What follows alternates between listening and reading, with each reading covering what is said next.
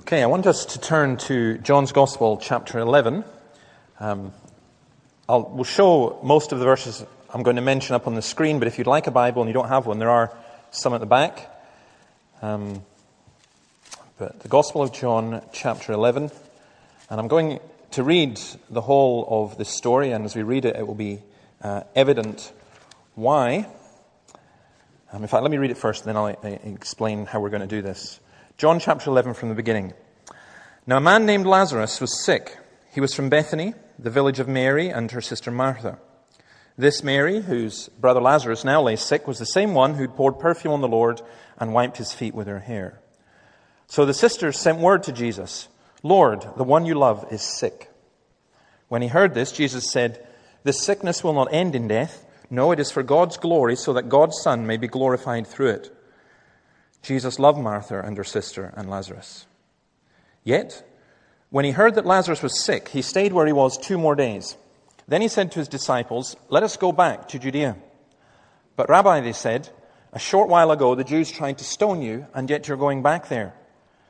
Jesus answered, "Are there not 12 hours of daylight? A man who walks by day will not stumble, for he sees by this world's light. It is when he walks by night that he stumbles, for he has no light." After he had said this, he went on to tell them, "Our friend Lazarus has fallen asleep, but I'm going there to wake him up." His disciples replied, "Lord, if he sleeps, he'll get better." Jesus had been speaking of his death, but his disciples thought he meant natural sleep. So then he told them plainly, "Lazarus is dead, and for your sake I am glad I was not there, so that you may believe. But let us go to him." Then Thomas, called Didymus, said to the rest of the disciples, "Let us also go, that we may die with him." On his arrival, Jesus found that Lazarus had already been in the tomb for 4 days. Bethany was less than 2 miles from Jerusalem, and many Jews had come to Martha and Mary to comfort them in the loss of their brother. When Martha heard that Jesus was coming, she went out to meet him, but Mary stayed at home. "Lord," Martha said to Jesus, "if you had been here, my brother would not have died. But I know that even now God will give you whatever you ask." Jesus said to her, "Your brother will rise again." Martha answered, "I know he will rise again in the resurrection at the last day." Jesus said to her, "I am the resurrection and the life. He who believes in me will live even though he dies, and whoever lives and believes in me will never die. Do you believe this?" "Yes, Lord," she told him, "I believe that you are the Christ, the Son of God, who was to come into the world." And after she had said this, she went back and called her sister Mary aside. "The teacher is here," she said, "and is asking for you." When Mary heard this, she got up quickly and went to him. Now Jesus had not yet entered the village, but was still at the place where Martha had met him. When the Jews who had been with Mary in the house comforting her noticed how quickly she got up and went out, they followed her, supposing she was going to the tomb to mourn there. When Mary reached the place where Jesus was and saw him, she fell at his feet and said, "Lord, if you had been here, my brother wouldn't have died." When Jesus saw her weeping, and the Jews who'd come along with her also weeping, he was deeply moved in spirit and troubled. "Where have you laid him?" he asked. "Come and see, Lord," they replied. Jesus wept. Then the Jews said, "See how he loved him." But some of them said, "Could not he who opened the eyes of the blind man have kept this man from dying?" Jesus, once more deeply moved, came to the tomb. It was a cave with a stone laid across the entrance. "Take away the stone," he said. "But Lord," said Martha, the sister of the dead man, "by this time there is a bad odor, for he has been there 4 days." Then Jesus said, "Did I not tell you that if you believed, you would see the glory of God?" So they took away the stone. Then Jesus looked up and said, "Father, I thank you that you have heard me. I knew that you always hear me, but I said this for the benefit of the people standing here, that they may believe that you sent me." When he said this, Jesus called out in a loud voice, "Lazarus, come out!" The dead man came out, his hands and feet wrapped with strips of linen and a cloth around his face. Jesus said to them, "Take off the grave clothes and let him go." Now we're going to look at this passage, and the reason we do so, I think, is obvious. When we're looking at something like this, it's very difficult. You've always got to get a balance in what we're doing. And I'm wanting to just simply answer the question of what does Jesus say about our brother David's death, and what comfort can we take from that? And the comfort is extraordinary. I know, and I really do mean this, I know exactly what David would have me say. He was never slow to let me know what he thought of a particular sermon. In fact, he usually let his mother know first, because he would send an email home saying, David was tired today, and I think he needs a rest, which really is, you can retranslate that and say the sermon was pretty much rubbish, which was his subtle way of putting it. But we are looking at this because it is about Christ. We are here to mourn and to pray, especially for David's family, for Anna and her family. But I ask simply of the God of all comfort, what do you say? This is a story that occurred in the year AD 30. Lazarus is an interesting name because it just simply means the one whom God has helped. And that certainly happened here. I want to identify 7 truths that we can hold on to in this. Firstly, and I'm really just going to list them, a couple of them I'll go into a wee bit more detail. It is really important to realize that real Christians get sick and die as well. Sometimes when something like this happens, we tend to say, well, this is not right. Here's a young man who's just a fine Christian, and it's just not right. And we as Christians, those of us who are believers, we know that we've got eternal life, but some of us also think that we'll just carry on forever. And those of you who are not Christians, basically that's what you think as well. That's how you live your life. All of us. I suspect there wasn't one of us here last Sunday who thought that we would be here the following Sunday doing what we're doing. We all think like that. It's almost innate in our humanity to think that we exist and we are going to go on forever. But we are not. The highest degree of faith, says Spurgeon, is to be able to wait, sit still, and not complain. Some people would say, well, what's the point of being a Christian then? Well, let's just keep going, because that's the first principle. The second principle is this, that ultimately, even in death, with Christ, there are no regrets, although sometimes there are mysteries. Jesus was asked to go and to heal Lazarus. He didn't. He stayed where he was for 2 more days, and then when he was dead, he started the journey to go and heal him. And when he got there, he was confronted with both Martha and Mary saying, Lord, if you had been here, my brother would not have died. Verse 21. And Mary, verse 32, Lord, if you had been here, my brother would not have died. It was a statement of faith. It was a statement of trust. But also it was a statement questioning and of bitterness. Lord, if you had been in this, surely this would not have happened. But what the Bible tells us about God, what the Bible tells us about Jesus, is that he does answer and he does care. When we are sick, it is because he knows it to be for our good. When he delays coming to help us, he does so for some wise reason. Jesus did not at any moment regret as though he had been taken by surprise. He did not say, oh, if only I had gone quicker, then this wouldn't have happened. That's a dangerous game for human beings to play.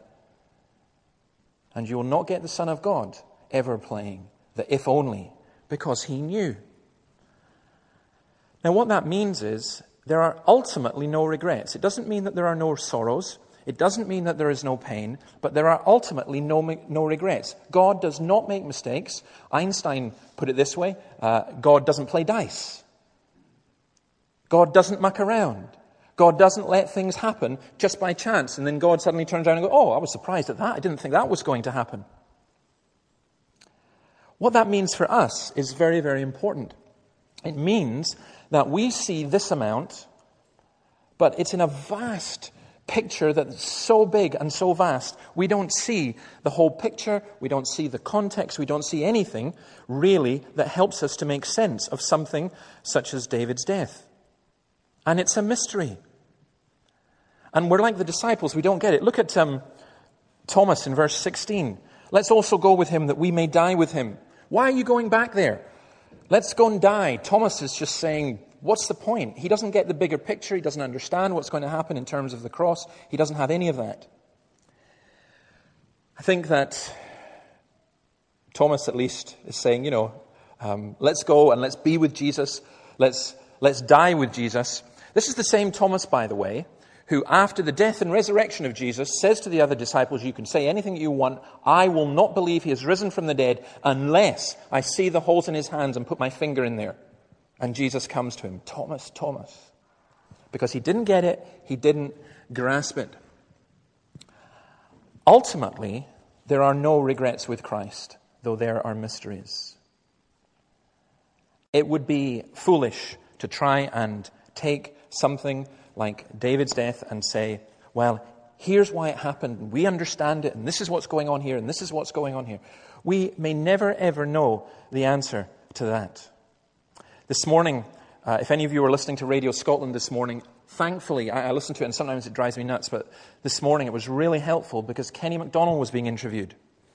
And Kenny, some of you will know, it's an amazing story. 30 years ago, I can hardly believe it, because I remember the day it happened. I remember being there when we were playing football with Kenny and he got the news.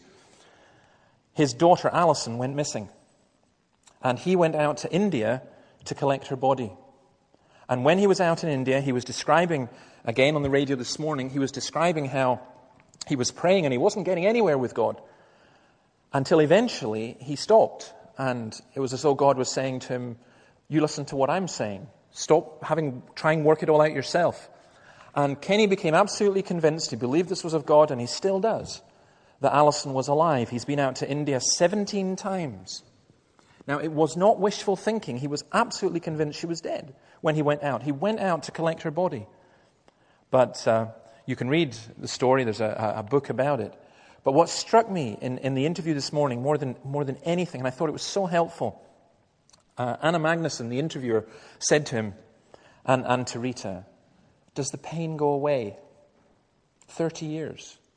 And Kenny was so honest, and he's a Free Church minister. And he said, no, the pain doesn't go away. Sometimes you forget because there are other things that come in, but then there's always something else that comes back. And he says, it doesn't go away. I think that's a very, very, very realistic assessment of what happens in that kind of loss. Kenny was asked, not in this particular interview, but I remember him being asked by another interviewer,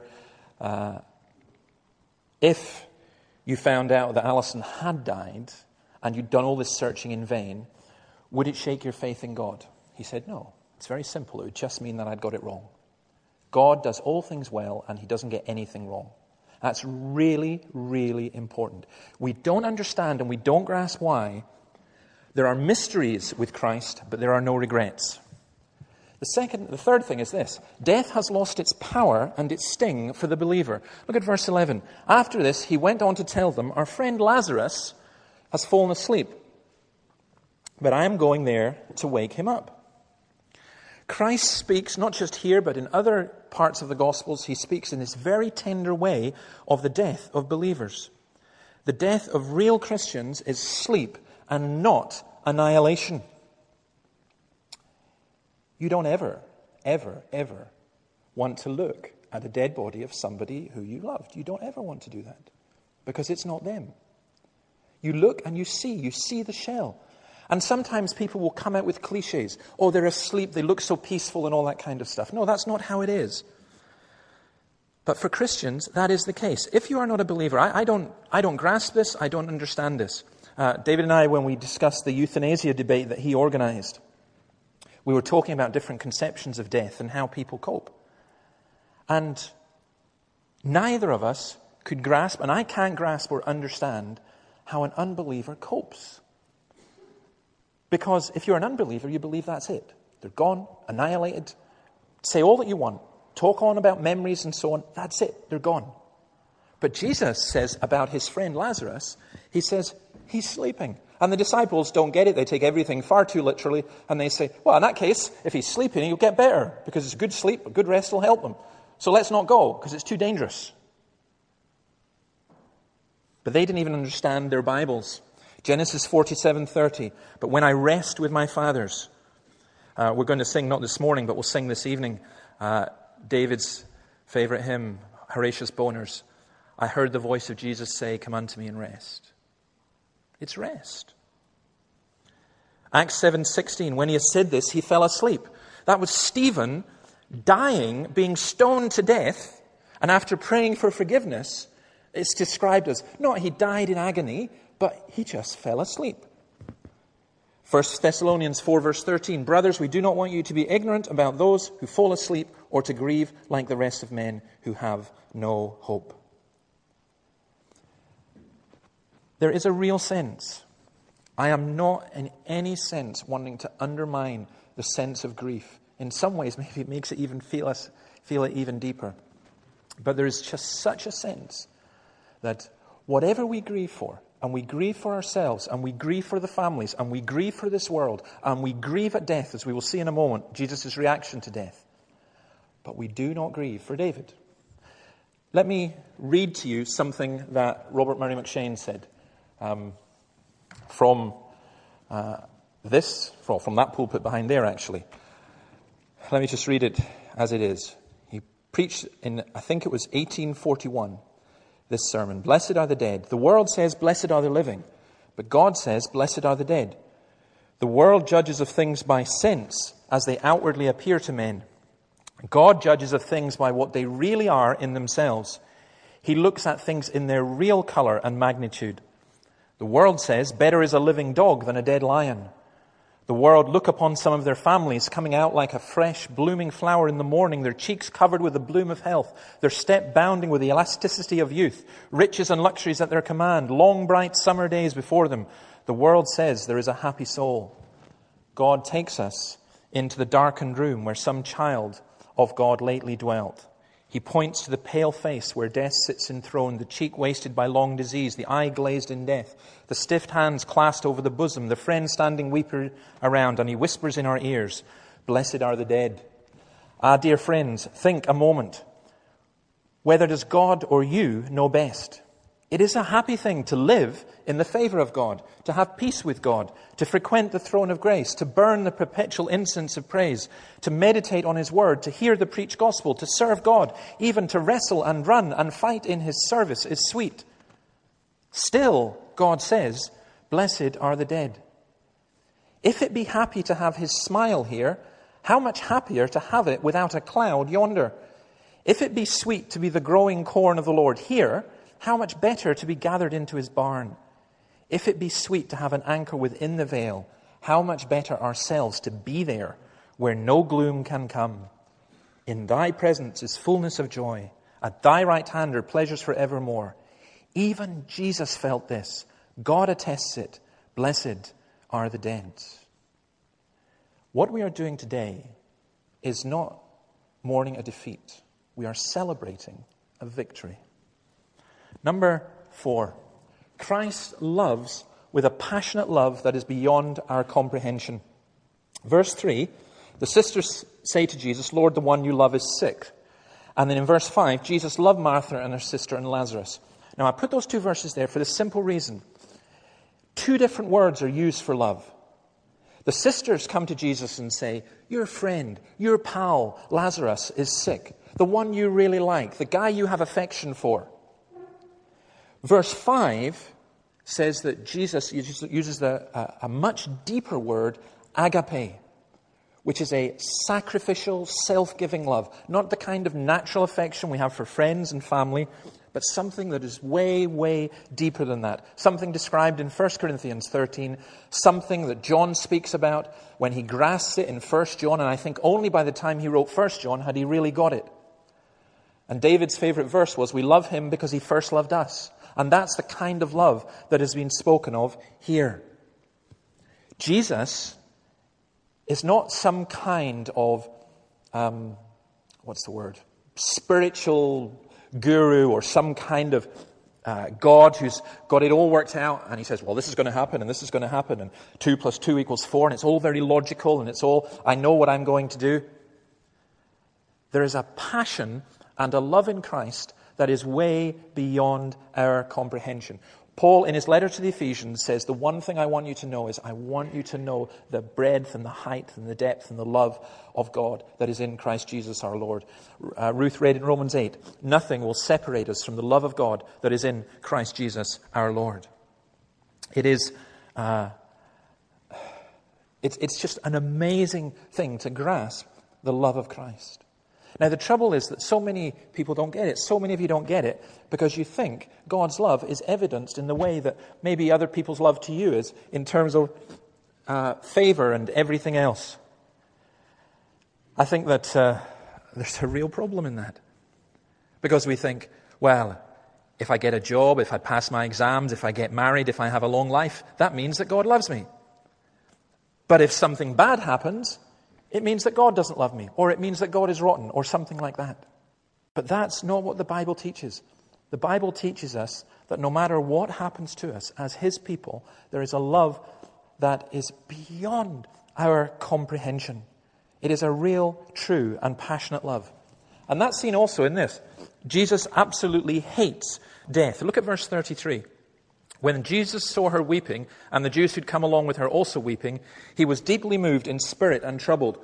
Now, the term deeply moved there implies an emotion that goes right into the very heart of his being, which includes anger, indignation, outrage. Was this because of sympathy for the sisters? Undoubtedly. Was it because of the unreality and the hypocrisy of the Jewish grief? And what I mean by that is the people who were coming along and who were kind of like professional wailers and just all joining in. Was he angry at that? Was it the pathos of human suffering in the light of his own suffering being so close? Whatever it was, in verse 35, although Jesus knew he was going to raise Lazarus from the dead, and although he knew it was for the glory of God, and although he knew what was going to happen, he wept. And it wasn't professional weeping. It wasn't crocodile tears. It was because he was absolutely overwhelmed with anger and hurt and sorrow because he hates death. That's why he came. Hebrews says he came to free those who all their lives were held in slavery by their fear of death. He wept. And because of his tears, our tears shall be wiped away.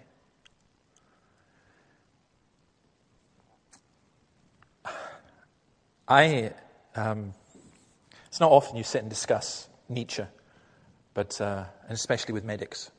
But Mr. Jack was able to do that. And he and I were discussing Nietzsche one day.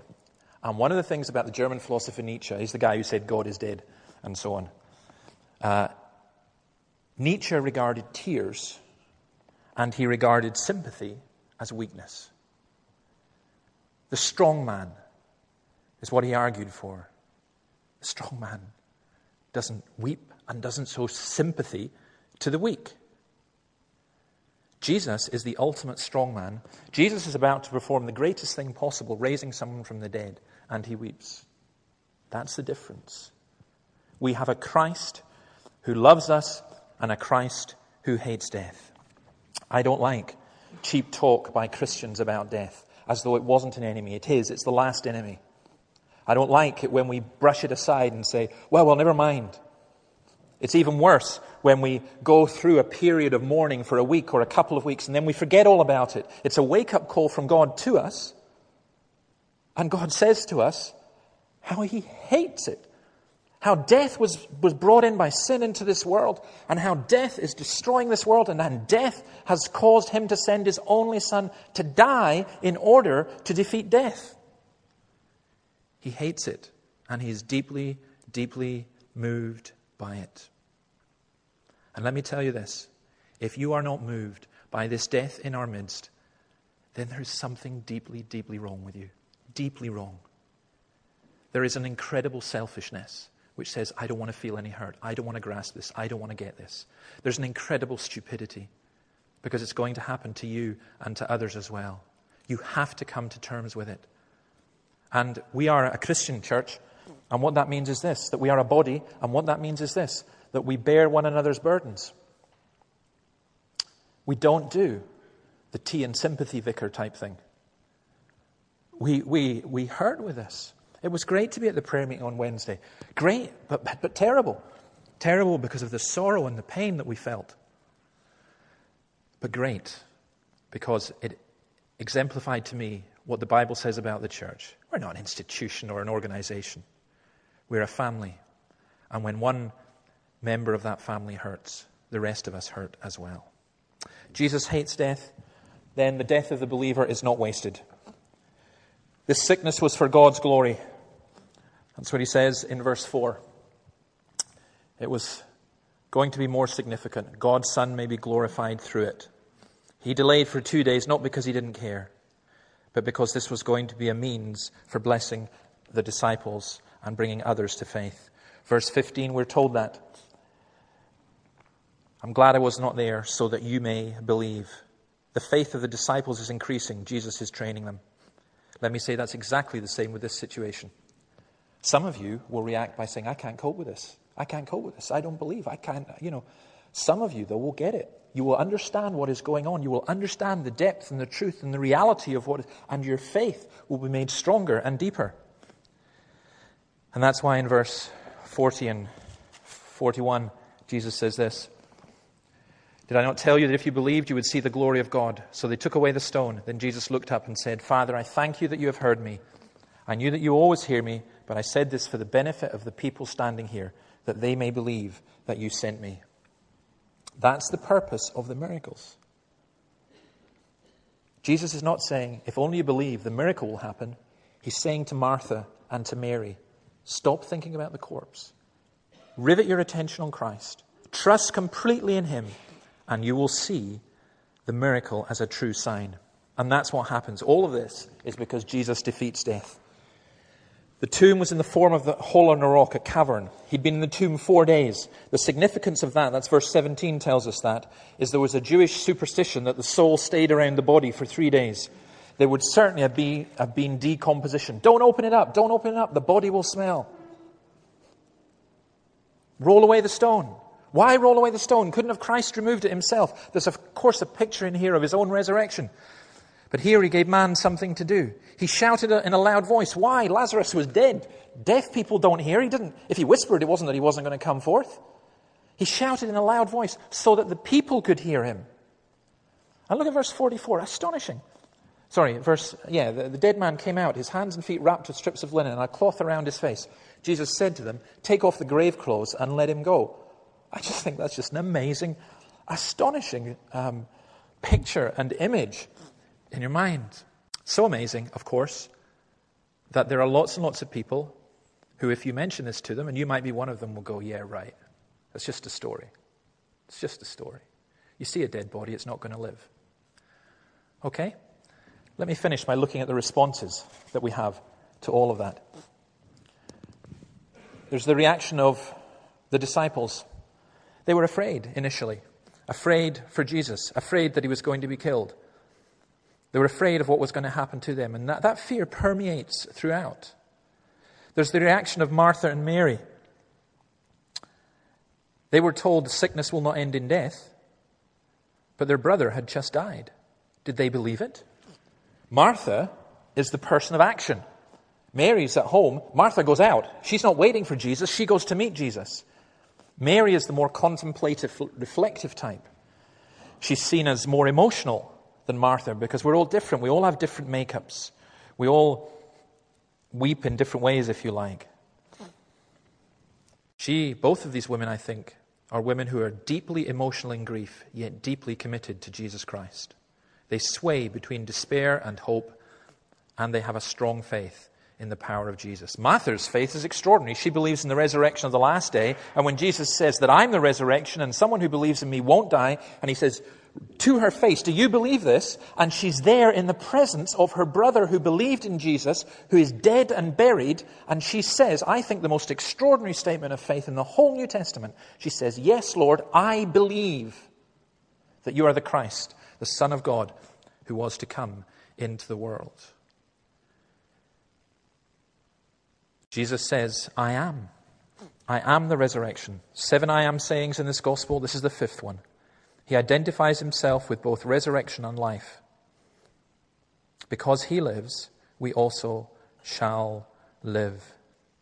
Mary is the one who anointed the Lord. And in chapter 12, you find her response where, again, she comes. She takes a pint of pure nard, an expensive perfume, and pours it on Jesus' feet. It's an extraordinary response from Martha and Mary. In the midst of that incredible grief, is this incredible faith, a faith that the disciples apparently didn't even seem to grasp or get. And then there were the wider people. Verse 45, they observed. Many of the Jews who'd come to visit Mary and see what Jesus did, they put their faith in him, but some of them went to the Pharisees and told them to try and get him into trouble. The Pharisees then discuss the matter in the Jewish ruling council, the Sanhedrin. They plot to put Jesus to death. Jesus retreats to the wilderness because his time for death was not quite yet. Even if someone, says Christ, Luke 16:31, if they do not listen to Moses and the prophets, they will not be convinced, even if someone rises from the dead.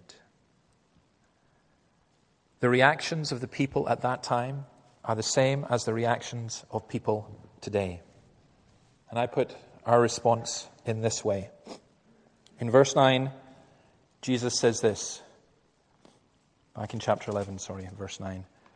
Are there not 12 hours of daylight? A man who walks by day will not stumble, for he sees by this world's light. It is when he walks by night that he stumbles, for he has no light. Jesus says, your time is fixed. You have a period in the light. When you have that period in the light, get it right. A time will come when you will be in the darkness and it's too late. It's too late.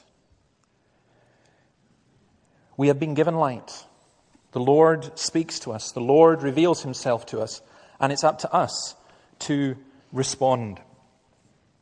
David told me that when he was in the United States, although he was there on a basketball scholarship, it was a tough time for him. Probably one of the toughest times of his life. And it was only through coming to faith in Christ that he got through that. He was given light, and he walked in the light. We've been given light, and we have to decide what we do with it. Martha's response was a response very similar to John's statement in John 20:31. These are written that you may believe that Jesus is the Christ, the Son of God, and that by believing you may have life in his name.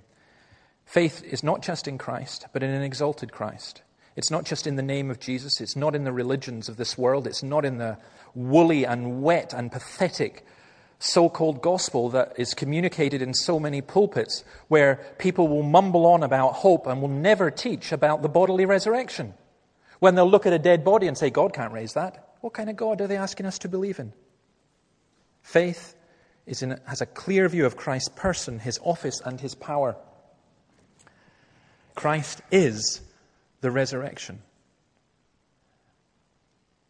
2 Timothy 1 verse 12 says, I know whom I have believed, and I'm convinced that he is able to guard what I've entrusted to him for that day. Knowing Christ and the confidence that brings. We have an extraordinary group of young men in this congregation, as far as I am concerned. I have limited experience, being relatively young myself, but I think that they're a great bunch of guys, and the girls as well, but I'm thinking of the guys just now. And I love it that we have guys who know about basketball and Pantera and also John Calvin and Jonathan Edwards. That they're normal, but there's a depth. And there's one book that I've heard referred to several times, both by my wife Annabelle, who loves it, and by others as well. And it's called O Love That Will Not Let Me Go. It's a saying, it's written by a woman, I've forgotten her name, but it's a collection of writings by various people about death, and it is extraordinary. And this morning I read my favorite one, which is Jonathan Edwards talking about the day of a godly man's death. And if I could, I would read the whole thing to you, but we obviously don't have time, so I'm just going to read this one paragraph. The day of a godly man's death is better than the day of his birth. This is as contrary as possible to the notions commonly entertained by men who look on the day of a man's birth as a happy day, but the day of death as the most sorrowful and doleful day that man ever met with. There is nothing that man has so great a dread of and such terrible apprehension of as death. 'Tis generally looked upon as the end of all good to a man, as entrance to a doleful state of oblivion and darkness and eternal separation from all enjoyment. But when a godly man dies, he receives a better life than when he is born. We call it death. It signifies the end of life, or the abolishing and destruction of it, and it is so in appearance. But it is, in reality, the beginning of a more glorious life. Ramon, can you move on to the last one? There it is there. Jesus said this in the passage you read, I am the resurrection and the life. He who believes in me will live even though he dies, and whoever believes in me will never die. Do you believe this? I'll tell you why I mourn.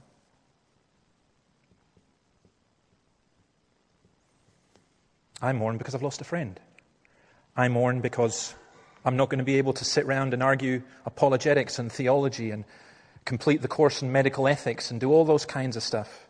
I mourn for Anna and her family and for Marianne and David and Colin and Nicola. But I don't mourn for David, and I don't mourn thinking that David is dead. Jesus said it. Whoever lives and believes in me will never die. I'm not saying this to try and bring comfort. I'm not saying this as some form of denial. But I believe with all my heart that David is not dead, that he lives. This is because of the resurrection and belief in the one who is the resurrection. It is extraordinary. It is wonderful. It is the reason we bow down and worship. We weep, we mourn, yet we rejoice and have hope. And let me say this to you if you are not a Christian. I get my head round most things. I can't get my head round why you would die without this hope. Why you would die without Christ. Why you never consider it. Christ came to save you from that. Christ came to give you life. Isn't it? What does it say? God so loved the world that he gave his only Son, that whoever believes in him should not perish but have eternal life. He who believes in me, says Jesus, already has eternal life. When I saw David's body, it was horrendous and horrible. But it is his body, it's not him. He lives. He was given eternal life when he came to trust in Christ. And I believe this too, that though the body decompose, though the body be burned, though whatever, the Lord who created the whole universe will grant new bodies to us. And so it is farewell, not goodbye forever. If you're not a Christian, I just ask you simply, think about this and find Christ and come to Christ. And if you're a believer, I'm not being callous when I say this. For me, this is a wake-up call. And for you, it is a wake-up call. 1 minute, you're in Lunam Bay, swimming in the sea. Your phone rings. You answer the phone. Tears on the end of the phone. Absolute stunned silence. And you realize it's not that this is impossible. It's that this can happen to any single one of us. And am I ready? And where is my hope? Is my hope in the fact that I hope my income is going to increase next year? Or I hope that this church is going to be full? Or I hope that I'm going to be in really good health? Or I hope this... If that's our hope, all our hopes are going to be dashed. We will sing this also at the funeral. Our hope is in Christ alone. How many times have you as a Christian sung that and then you've gone out and you've worried about something else? You've denied it by your emotions and denied it by what you're doing. Please let this be a wake-up call to us. We rejoice in the hope that Christ has given. We mourn, our hearts are broken. But thank the Lord, we do not mourn as those who have no hope. Amen. May God bless his word to us. You've been listening to a sermon from St. Peter's Free Church in Dundee, the historic church of Robert Murray McCheyne. For more sermon content, please visit our website at stpeters-dundee.org.uk. That's www.stpeters-dundee.org.uk. For information and training on persuasive evangelism and how to share your faith biblically, as well as Christian commentary on the latest current affairs in Scotland, please visit the website of Solace, the Centre for Public Christianity, at solace-cpc.org. Once again, that's www.solas-cpc.org. Thanks for listening.